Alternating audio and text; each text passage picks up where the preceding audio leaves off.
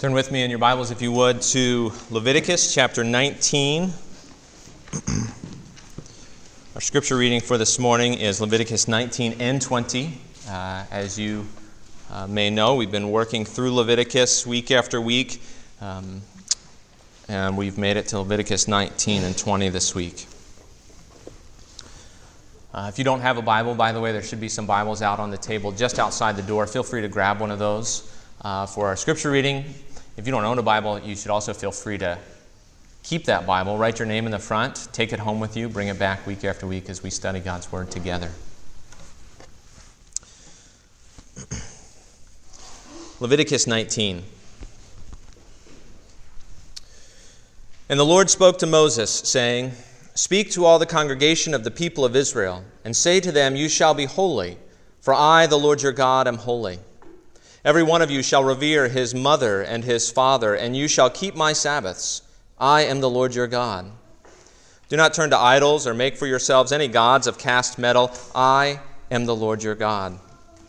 When you offer a sacrifice of peace offerings to the Lord, you shall offer it so that you may be accepted. It shall be eaten the same day you offer it, or on the day after, and anything left over until the third day shall be burned up with fire.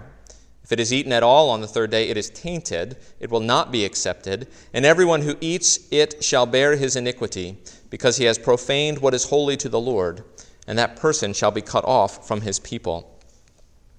When you reap the harvest of your land, you shall not reap your field right up to its edge, neither shall you gather the gleanings after your harvest. You shall not strip your vineyard bare, neither shall you gather the fallen grapes of your vineyard. You shall leave them for the poor and for the sojourner. I am the Lord your God. You shall not steal. You shall not deal falsely. You shall not lie to one another. You shall not swear by my name falsely, and so profane the name of your God. I am the Lord. You shall not oppress your neighbor or rob him. The wages of a hired worker shall not remain with you all night until the morning. You shall not curse the deaf or put a stumbling block before the blind, but you shall fear your God. I am the Lord. You shall do no injustice in court. You shall not be partial to the poor or defer to the great, but in righteousness shall you judge your neighbor. You shall not go around as a slanderer among your people, and you shall not stand up against the life of your neighbor. I am the Lord.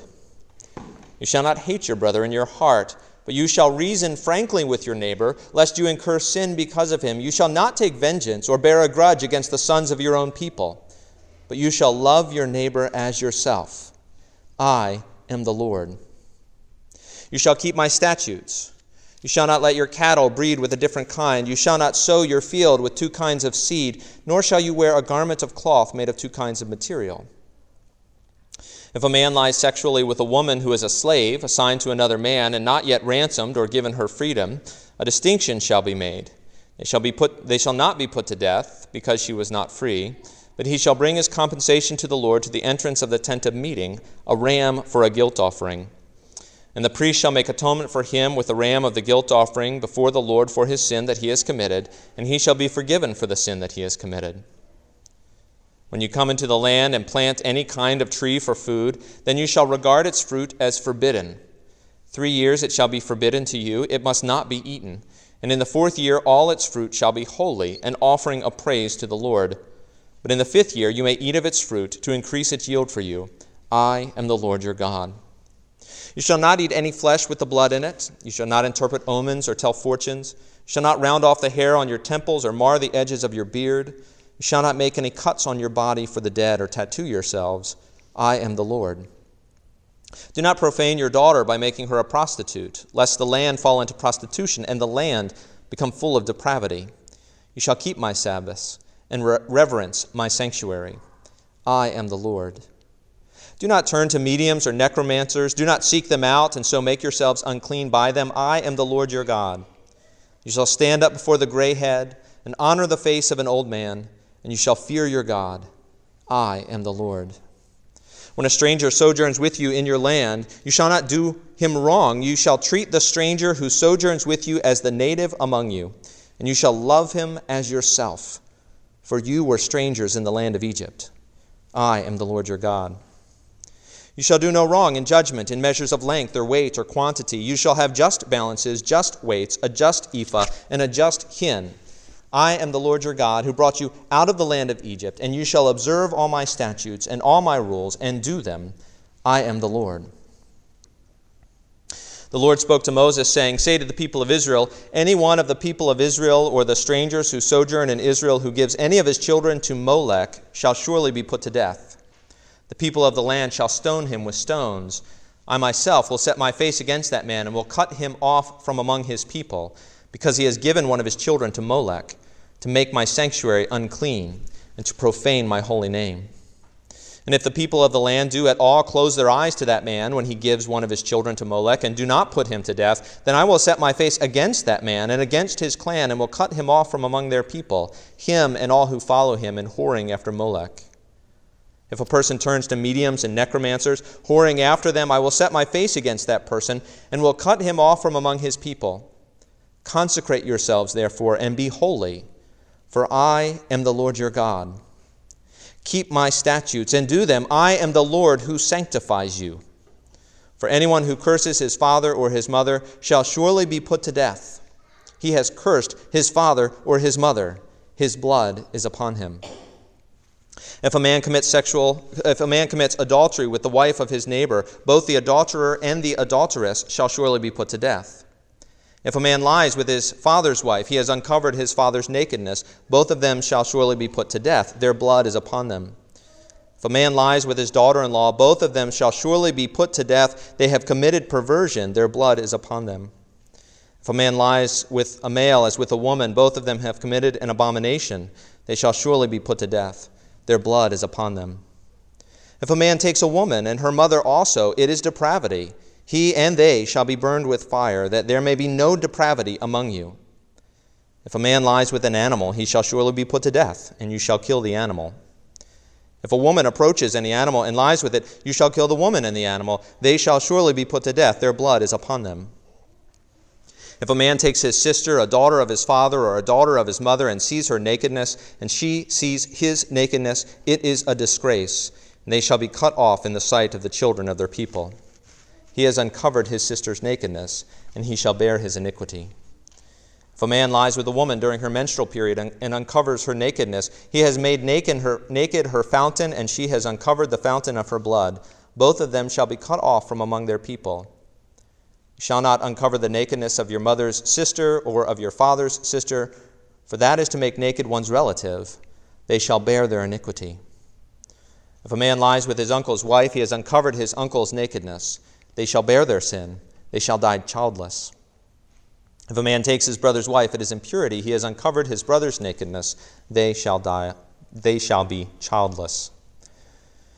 You shall therefore keep all my statutes and all my rules and do them, that the land where I am bringing you to live may not vomit you out.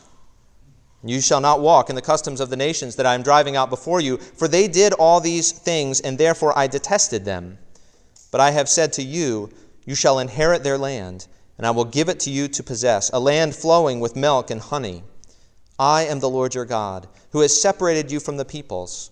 You shall therefore separate the clean beast from the unclean, and the unclean bird from the clean. You shall not make yourselves detestable by beast or by bird or by anything with which the ground crawls, which I have set apart for you to hold unclean. You shall be holy to me. For I, the Lord, am holy, and have separated you from the peoples, that you should be mine. A man or a woman who is a medium or a necromancer shall surely be put to death. They shall be stoned with stones. Their blood be upon them.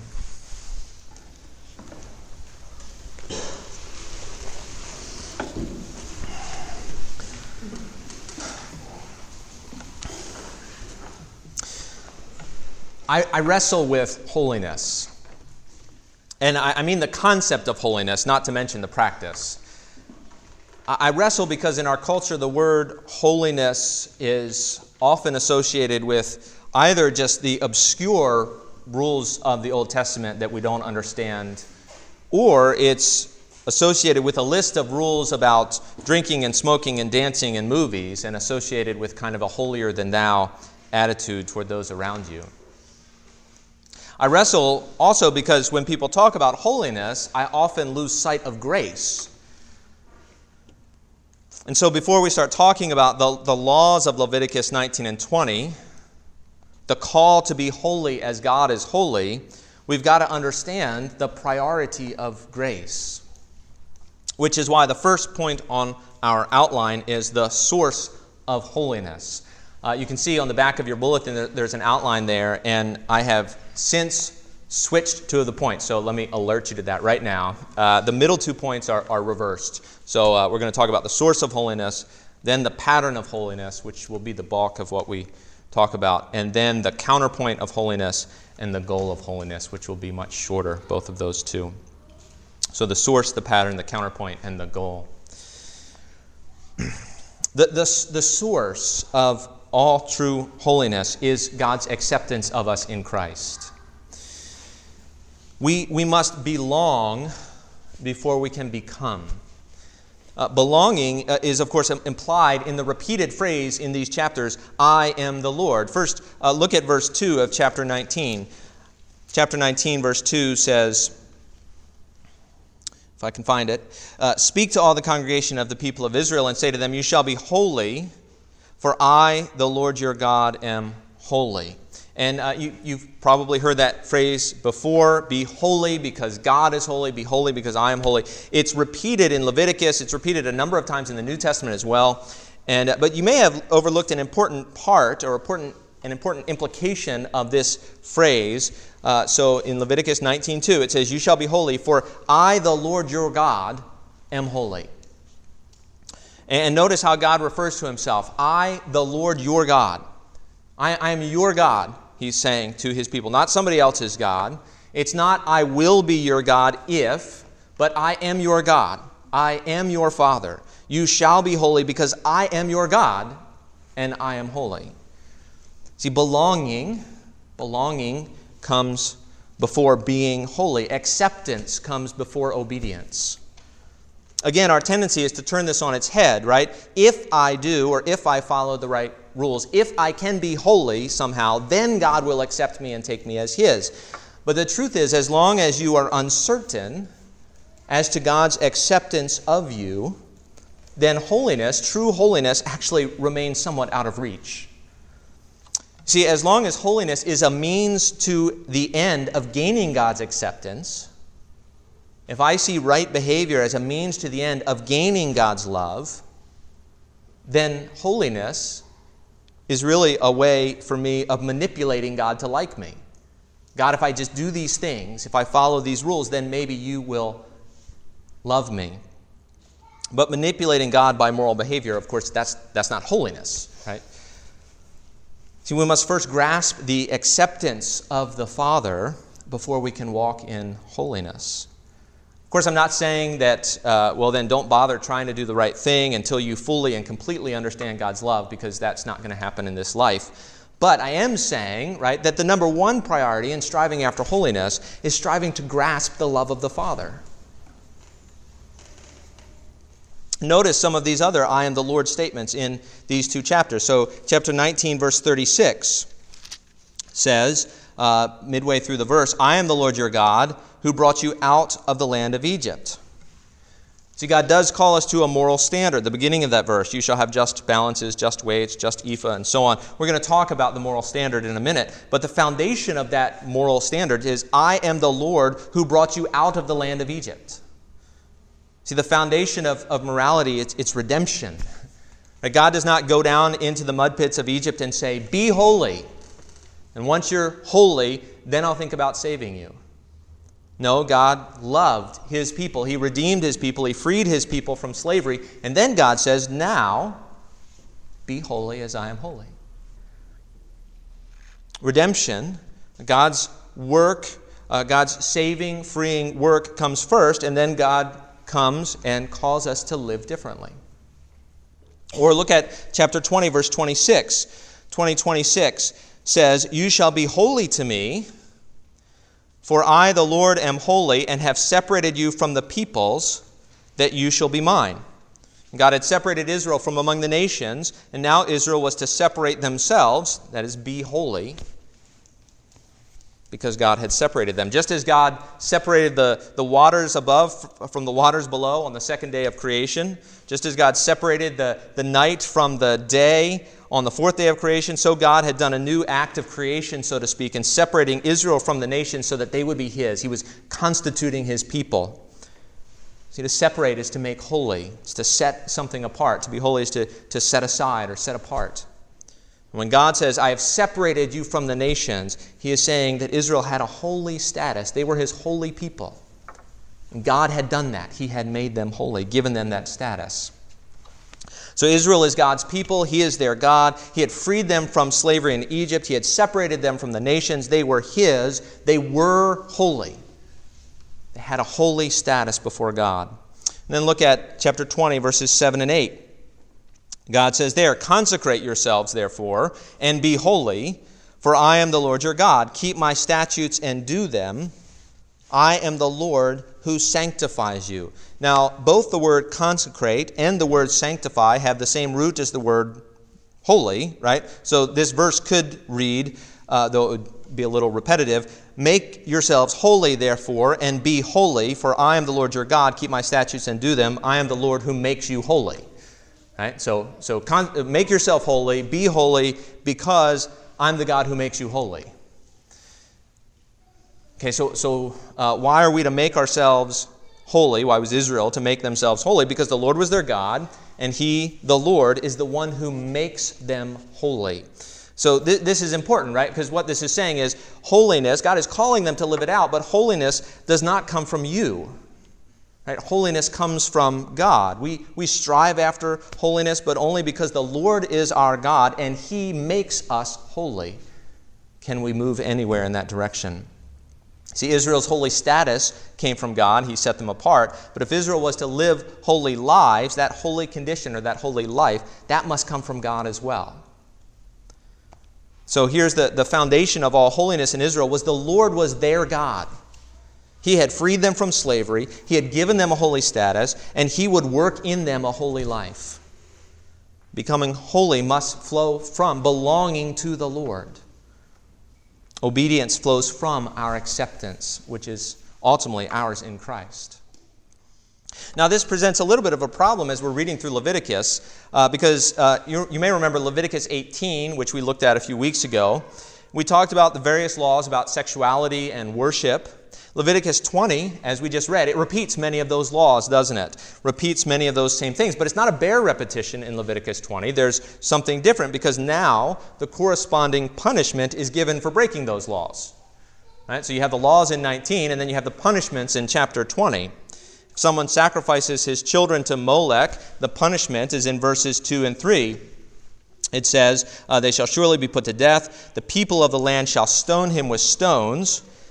I myself will set my face against that man and will cut him off from among his people because he has given one of his children to Molech.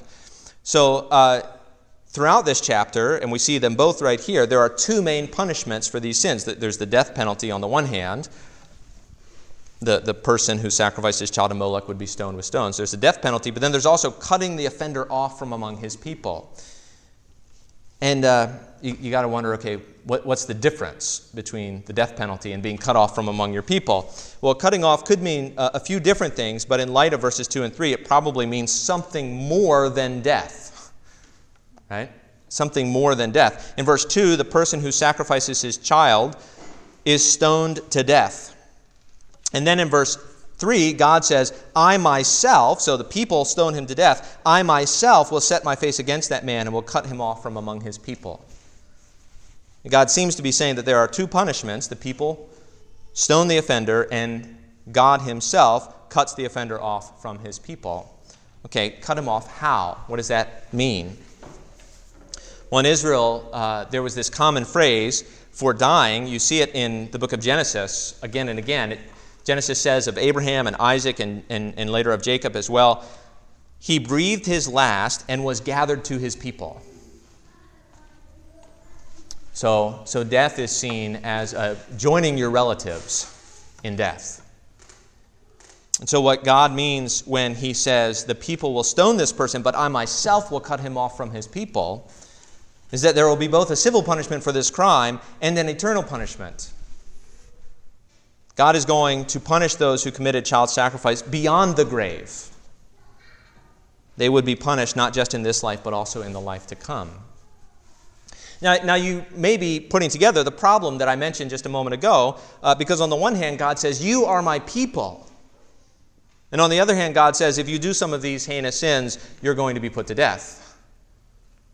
And for some of you, I will even punish you after death by cutting you off from your people.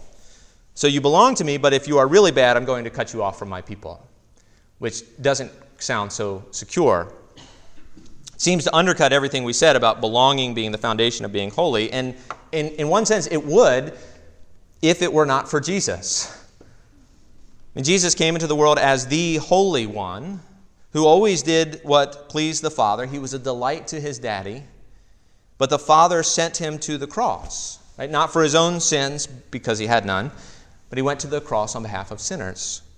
And Jesus was cut off. He was cut off from the land of the living. He was cut off from the Father's acceptance. And he cries out, my God, why have you forsaken me? And he cries that out because, well, the Father had forsaken him. And he cries it out so that we would know he was forsaken. Why is that so important? Because it's only because Jesus was forsaken that I can be accepted. It's only because Jesus was cut off that I have no fear of being cut off. See, Jesus, the Holy One, died in the place of the unholy. He took our place, our punishment, our condemnation, so that by faith in him we might have his place, his reward, his justification. See, we can have a holy status, the holy status of Jesus, because he took our status of rebellion and died for that. We can belong because he was rejected.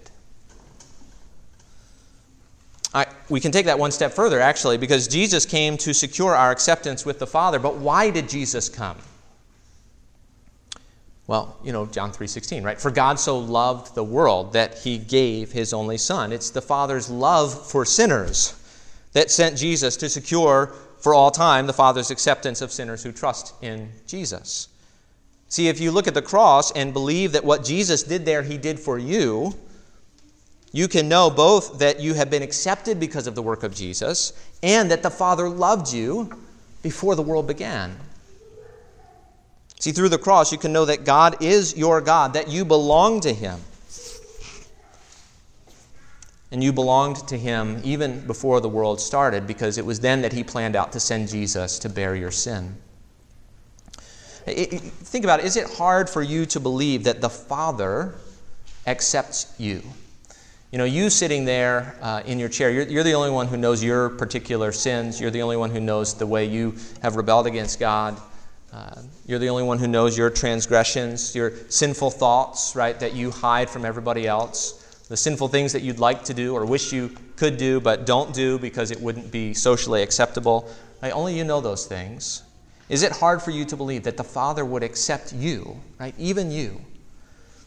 Is it hard to believe that you could belong, right? That the Father would have that you would have a place at the Father's table, as it were?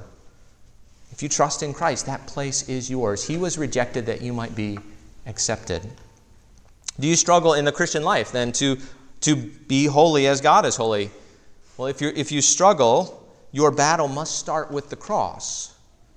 Meditate on the cross, right? See the Father's love for sinners in action. Know that through the work of Christ you have been accepted. And the more you grasp that, the more you grasp the fact that you belong, the easier walking in holiness will become. Being holy comes from belonging. See, that's the source of holiness, is our acceptance with the Father. Okay, but what does it look like? Right? What does holiness even mean? I mean, we've been talking about it now for I don't know how many minutes. What does it mean to be holy? Well, first, the pattern of holiness. And here again, we're switching these 2 points in the outline. That goes, by the way, for the children's pages as well. If you're following along, the points are switched. The pattern of holiness. The first point to make here, again, is to go back to chapter 19, verse 2. 19, verse 2 says, "You shall be holy, for I, the Lord your God, am holy." We are to be holy because God is holy, right? The pattern of holiness is our Father in heaven. Being holy means being like our Father. We belong to him. We have been accepted into his family. We are now to take on the family resemblance. when you belong to the Father, when you own him as your God, and when he owns you as his child, God desires you to become like him. You may remember the words of Jesus in the Sermon on the Mount. Jesus says we're to love our enemies. Why? So that you may be sons of your Father who is in heaven. Right? Jesus wants us to be like our daddy. Which begs the question again, what is our Father like? Well, first, that the pattern of holiness is seen in our Father's love. Seen in our Father's love. Leviticus 19 is actually famous for having the command in verse 18, Leviticus 19:18, you shall love your neighbor as yourself. And the rest of the chapter really expands on this central idea in one way or another. And it of course shouldn't surprise us that central to our obligation to one another is the command to love, right? Because Jesus himself says that the law is summed up in the command to love God and love your neighbor. Well, Leviticus 19 actually got there first. Jesus wasn't making that up on the spot, right? He just knew his Bible well. He was quoting Leviticus 19. And then we have these laws in Leviticus 19 dealing with how to love in specific day-to-day circumstances. And what's beautiful about it is the fact that Leviticus doesn't leave the command to love as kind of this abstract, wishy-washy, lovey-dovey statement, right? Rather, it's actually very concrete, specific, and in that day, actionable. Right? There were things that people could do in order to love their neighbor as themselves. I don't have time to go through every verse. You may be happy to know I'm not going to go through every verse, but I do want to highlight some themes, right, in Leviticus 19. First, we are to love the poor and the needy and the vulnerable. This is really a major theme in these verses. You may have noticed it as we read, but it begins in verses 5 through 8. Verses 5 through 8 say that when you offer a peace offering, you have to eat its meat within 2 days. Now, that's actually a lot of food, because if you offer a cow as your peace offering, how in the world are you going to eat that in 2 days? A whole cow. I mean, let's say you're married and you have a couple kids. Okay, still, that's a lot of meat to eat in 2 days. And, of course, what in the world does this have to do with love? Well, Deuteronomy chapter 16 actually tells us that when Israel brings a free will offering, which is a kind of peace offering, they're not to come alone. When you bring your peace offering, you're supposed to come with the Levite and the sojourner and the fatherless and the widow. See, the peace offering was not just about your personal relationship to Yahweh, right? You were to invite others, especially those most in need. You were to invite the stranger, invite the fatherless, invite the widow.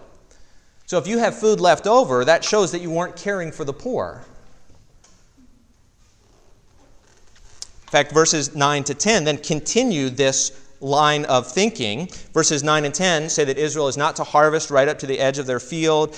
They're not to clean out their vineyard or strip their vineyard bare. And they're not to do that so that the poor and the needy would have the opportunity to come and harvest some for themselves. Right? So you leave a little bit in your field around the edges. Anything you miss, you just leave it. You don't go back and get it. So that the poor and the needy and the vulnerable and the widow and the orphan, right, so that they can come and they can glean for themselves and have some food to provide for them. Now, these laws in some ways don't quite stand, as they stand, they're not quite applicable today. If a farmer, didn't glean all the way to the edge of his field, there aren't many poor people who would walk there and glean it and get it. But the basic principle is that these laws challenge us to think about how we as individuals can provide for the poor around us day by day out of the abundance that the Father has given us. That's the idea, is that, okay, the farmer was to leave some for the poor. Well, that's not quite the way it might work today, but what could it look like? Verse 14 goes on, again, about the needy or the vulnerable. Verse 14 seems kind of obvious to us, I think. You shall not curse the deaf or put a stumbling block before the blind, but you shall fear your God. I am the Lord. But the point is actually not just don't harm handicapped people, right? I mean, that's the point on the surface, right? That's part of it.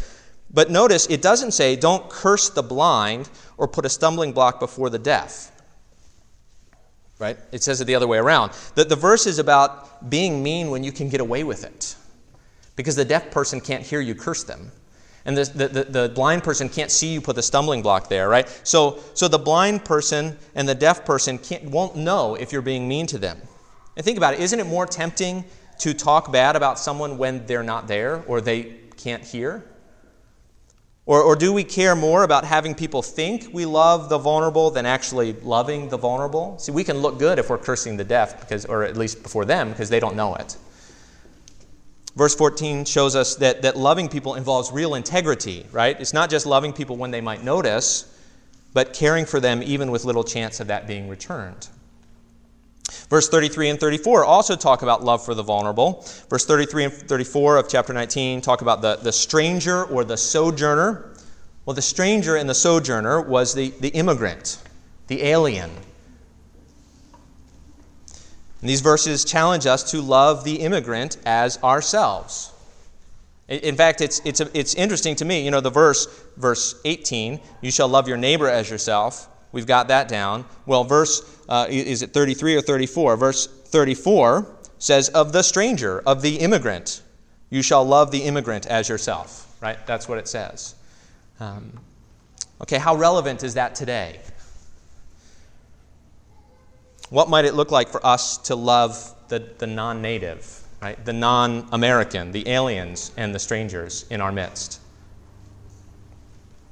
To take these verses seriously, all of these verses about the poor and the needy and the vulnerable around us, we have to first see them, right? Recognize that they are there. And then we have to think deeply about what will genuinely help, right? What will genuinely help? We can't simply just lift the laws out of here, again, because, okay, if I have a vineyard and I don't pull all the fruit, that's not going to genuinely help the poor and the needy, unless they know about it. And I provide them access to get there or something like that, right? I mean, you need to think deeply. So we need to see those who are vulnerable and needy, and we need to think deeply about what will really help. Okay, so the first sort of aspect of love in this chapter is loving the poor and the needy and the vulnerable. The second is we need to love by seeking fairness and justice for all equally. Right, verses 15 and 16 call us to seek justice in court. And while our temptation may be to defer to the rich to gain their favor, or it may be to assume that the poor are always right and the rich are always the oppressor, right? Two different temptations. These verses call us to neither be partial to the poor nor to the rich. So verse 15 says, you shall do no injustice in court. You shall not be partial to the poor or defer to the great, but in righteousness shall you judge your neighbor. Anytime the courts favor one people group over another, whoever that is, rich or poor, black or white, male or female, right, it is an injustice and a lack of love. Before the civil law, all are equal. And so you can again see the relevance of this in our day. If our law keepers show prejudice against one people group over another, that's an injustice, right? A lack of love. Third, we're to love others by seeking reconciliation when possible. This is the context of the command, actually, to love your neighbor as yourself. This is the context of that command in verses 17 and 18. Look at those verses, 17 and 18. The assumption behind these verses is that we have a reason to hate our brother. Right? Starts out saying, you shall not hate your brother. So it's assuming that you might. So you must have some reason to hate your brother. So the assumption is you have been wronged. So think of someone right now, right? Think of someone in your life who has wronged you. Think of someone who has wronged you. You have somebody in mind. Now listen to verses 17 and 18 with this person in mind. You shall not hate your brother in your heart, but you shall reason frankly with your neighbor, lest you incur sin because of him. You shall not take vengeance or bear a grudge against the sons of your own people, but you shall love your neighbor as yourself. I am the Lord. See, if someone wrongs you, don't hate him, but talk to him. Reason frankly with your neighbor. Talk to him. Don't take vengeance, right? Don't give the person the silent treatment. Don't talk about them behind their back. Don't bear a grudge. But what? Love your neighbor as yourself. See, it was striking to me. I don't know if it's striking to you, but it was striking to me that this verse, in its original context of loving your neighbor, was really about loving your enemy. someone who has wronged you, someone who you have a reason to hate. That's when God says, go love that person. You know, we know the parable, Jesus' parable of the Good Samaritan, and in light of that parable, we tend to take the command to love your neighbor as pretty wide, expansive. We get it. Everybody is our neighbor. Okay, Jesus, we got it. But Jesus also says to love your enemy, Matthew chapter 5. And when we hear that phrase, we only apply it to very specific circumstances. So we think love your neighbor, that's everybody. Love your enemy, that's a couple people. But the truth of the matter is, the closer to you someone is, the more likely they are to wrong you at some point in your life. And that's when real love is actually put to the test. You know, it's with your spouse or your child or your boyfriend or your girlfriend or your roommate or your literal neighbor. Here's the test of love. When they wrong you, here's how you know whether you're loving your neighbor. When they wrong you, how do you respond? Do you respond in anger or hatred or vengeance? Or do you seek to work things out and decide not to bear a grudge? Again, we would be blind if we didn't think about the application of this to our present circumstances, right? We're called to seek reconciliation, to make amends with our brother. What might that look like in our country today? How should this be worked out? On a personal level or a local level or a national level, right? We can think of applications of this. So we're to love the poor and needy and vulnerable. We're to love by seeking fairness and justice for all equally. We're to love others by seeking reconciliation when possible. And fourth, and this will be the last one I point out, though there are other verses here that we haven't covered, but fourth, we're to love others in the way we conduct business. It may seem like it doesn't fit, but I point this out because often we think of love, again, only on the individual level, and we've already seen, of course, that it involves justice and the court system, but it also includes the way you conduct your business. Look at verses 9 and 10. They're about business practices that provide for the poor. That's really what it comes down to. A landowner farming his land, what does he do with that? Verse 13 is about treating your employee in a way that cares for their needs. Verses 35 to 36 are about business practices that are fair and just and honest to the consumer. Isn't it interesting? I think it's interesting that love according to God is shown through the way you conduct your daily business. And what this means is that business is not merely to seek my own advantage, right? And certainly not to the harm of other people. What you do at your work and how you do it matters to God. What you do at your work and how you do it is really a platform for loving your neighbor well. And so we're to love the poor and the needy and the vulnerable. We're to love by seeking fairness and justice for all. We're to love others by seeking reconciliation when possible. And we're to love others in the way we conduct our business, in our work, the way we go about our work. The question is, why are we to love this way? Well, this is the heart of our Father. I mean, think about it. First, all men stand before the Lord alike. We're all condemned in Adam. Paul says even the Jew is no better off in Romans 3, but all alike, both Jews and Greeks, are under sin. Our Heavenly Father judges impartially according to each one's deeds, according to 1 Peter 1.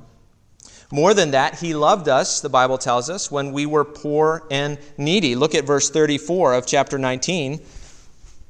He says, you shall treat the stranger who sojourns with you as the native among you. You shall love him as yourself, for you were strangers in the land of Egypt. I am the Lord your God. God says to Israel, you were strangers in the land of Egypt. They were more than strangers there. They were slaves in the land of Egypt. They were oppressed in the land of Egypt. And they should remember that oppression and not oppress the people around them in the same way. Well, we were poor and needy and vulnerable and oppressed and enslaved, not in Egypt, but to sin. But the Lord loved us. And if we remember that oppression, that slavery that we were once in and that God brought us out of, that should cause us to treat others differently. God loved us by seeking reconciliation, right? Through the blood of Christ. Paul says God, through Christ, reconciled us to Himself and gave us the ministry of reconciliation. Paul says to forgive one another as God in Christ forgave you. Right? So why should we seek to be reconciled with those around us? Well, because God has reconciled Himself with us, and we are to imitate our Father. God didn't love us by seeking his own advantage to our hurt, but by seeking our advantage to his own hurt. He gave up his only Son to bear sin on the cross. Jesus gave up his life for us, suffered for us in our place, and we are now to do the same in life, to seek the advantage of others, even when it's to our own harm. What all this means is that everything we do now is shaped by God's justice and love and reconciling mercy in the cross. Holiness is living in imitation of our Father, who is holy. The pattern of holiness is seen in our Father's love. The pattern of holiness is also seen in our Father's order. Now, we tend to think of love and structure as opposites. We tend to think of order and structure and boundaries as hindering love and not enabling it. But in Scripture, love and order actually go together. Holiness involves recognizing the order of creation and then living in that order. Recognizing that order, of course, involves recognizing boundaries and distinctions and what things are set apart, what things are off limits, what things deserve honor. Recognizing the God-given order of things.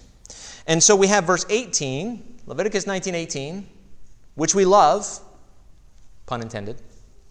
And then we have verse 19, which is nonsensical to us. Verse 19 says, "You shall keep my statutes, you shall not let your cattle breed with a different kind, you shall not sow your field with two kinds of seed, nor shall you wear a garment of cloth made of two kinds of material." Who cares? Right? I mean, who cares whether we breed different kinds of cattle or sow different kinds of seed or wear a garment of two kinds of material? What difference does it make? Well, on the one hand, I think what's going on in Israel is this was symbolic of a symbolic way of recognizing the orderliness of creation, recognizing the boundaries that God had put into the world. So God made the animals distinct, right? Each according to their kind, and he calls us to recognize that, keeping separate what God had made separate. But this is actually makes even more sense for Israel, whom God had separated from among the nations, right? We see that at the end of chapter 20. God had separated them from among the nations. And so part of recognizing the order of creation, part of recognizing the distinctions in redemption is keeping categories clear.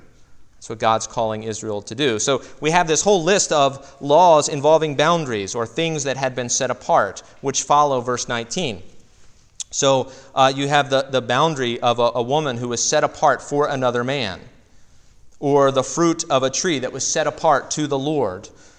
You have the distinction or the boundary between Israel's worship and the worship of the nations in verses 26 to 31. And of course you have chapters 18 and 20 where you have whole lists of sexual boundaries which were not meant to be crossed by God's people. So you have these interpersonal, ceremonial, liturgical, moral boundaries that God is laying out for his people. He's telling them his God-given order to life. And the question for us is not, are our clothes, 50% cotton and 50% polyester or something like that, right? But the question for us is, are we willing to live within the God-given order of things? Are we willing to recognize the limits to our sovereignty, the limits to our will, God-given distinctions within the created world? If we start tearing down those boundaries within the created world, we inevitably lose the boundary between the created world and the Creator himself. We start tearing down the boundary between the common and the holy, the secular and the sacred.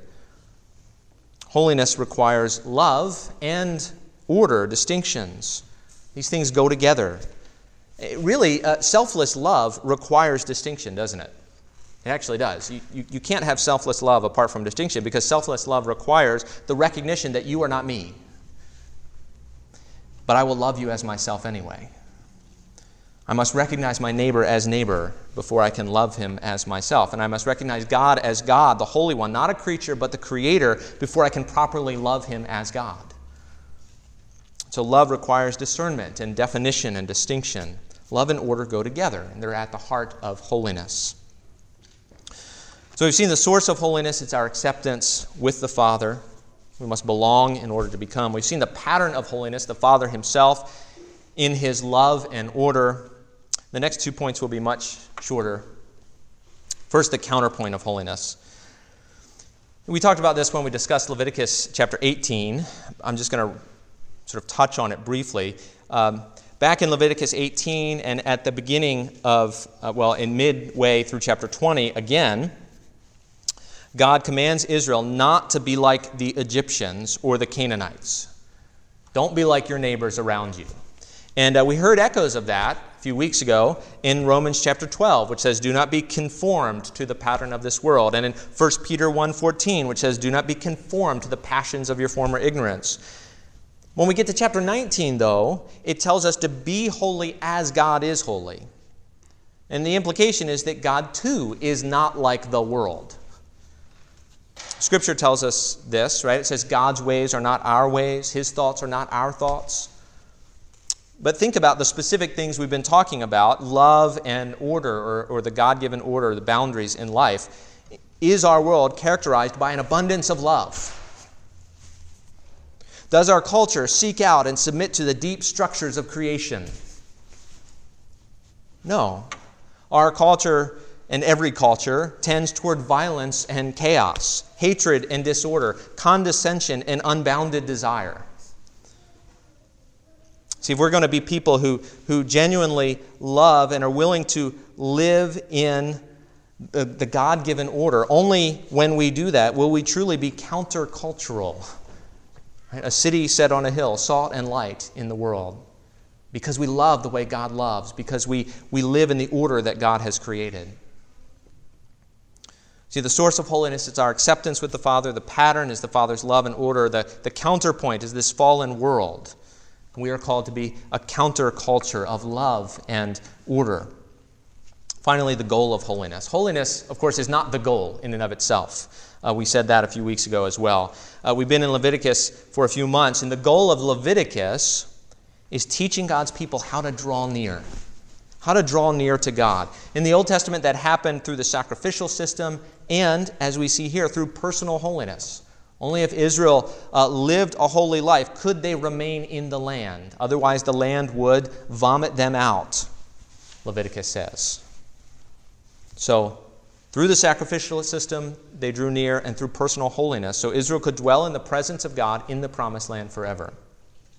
When the New Testament, drawing near to our Father, happens not through the sacrificial system, but through Christ. And, in a sense, through personal holiness, as we are conformed to Christ's image, that we might dwell with Him in the new creation. You may remember last time we saw that without holiness, no one will see God, Hebrews tells us. Without holiness, no one will see the Lord. So what is God doing? What's His plan then for the lives of believers? Well, we read in 1 Thessalonians earlier, God's will for your life is your sanctification. He's making you holy.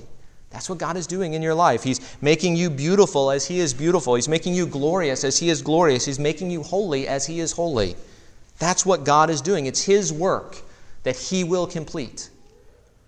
This is what God says in Leviticus 20:26, right? He says God, He wants us as His own. He took us that we would be His as a lover wants his beloved. See, the goal of holiness ultimately is intimacy with our Father. The Lord who saves and the Lord who sanctifies is preparing us for the consummation. He's preparing us for communion with Himself in the new creation. He's getting us ready for that day. And with that hope in mind, we prepare ourselves as a bride getting ready for her wedding. Right? Strive after holiness. Because without holiness, we're told, no one will see the Lord. But of course, He who calls you is faithful, and He will surely do it. Let's pray. Our Father, we thank You that ultimately You are the one who makes us holy as You are holy. You are the one who conforms us to the image of Your Son. Help us to trust in that, to rest in that, and because of that, to strive after holiness. Not with anxiety, not with worry, not with fear that we might not live up, but knowing that we've already been accepted so that we are free to strive, to serve You, simply to please You, because You're our Father and we love You. Work that love into us more and more, we pray. In Jesus' name, amen.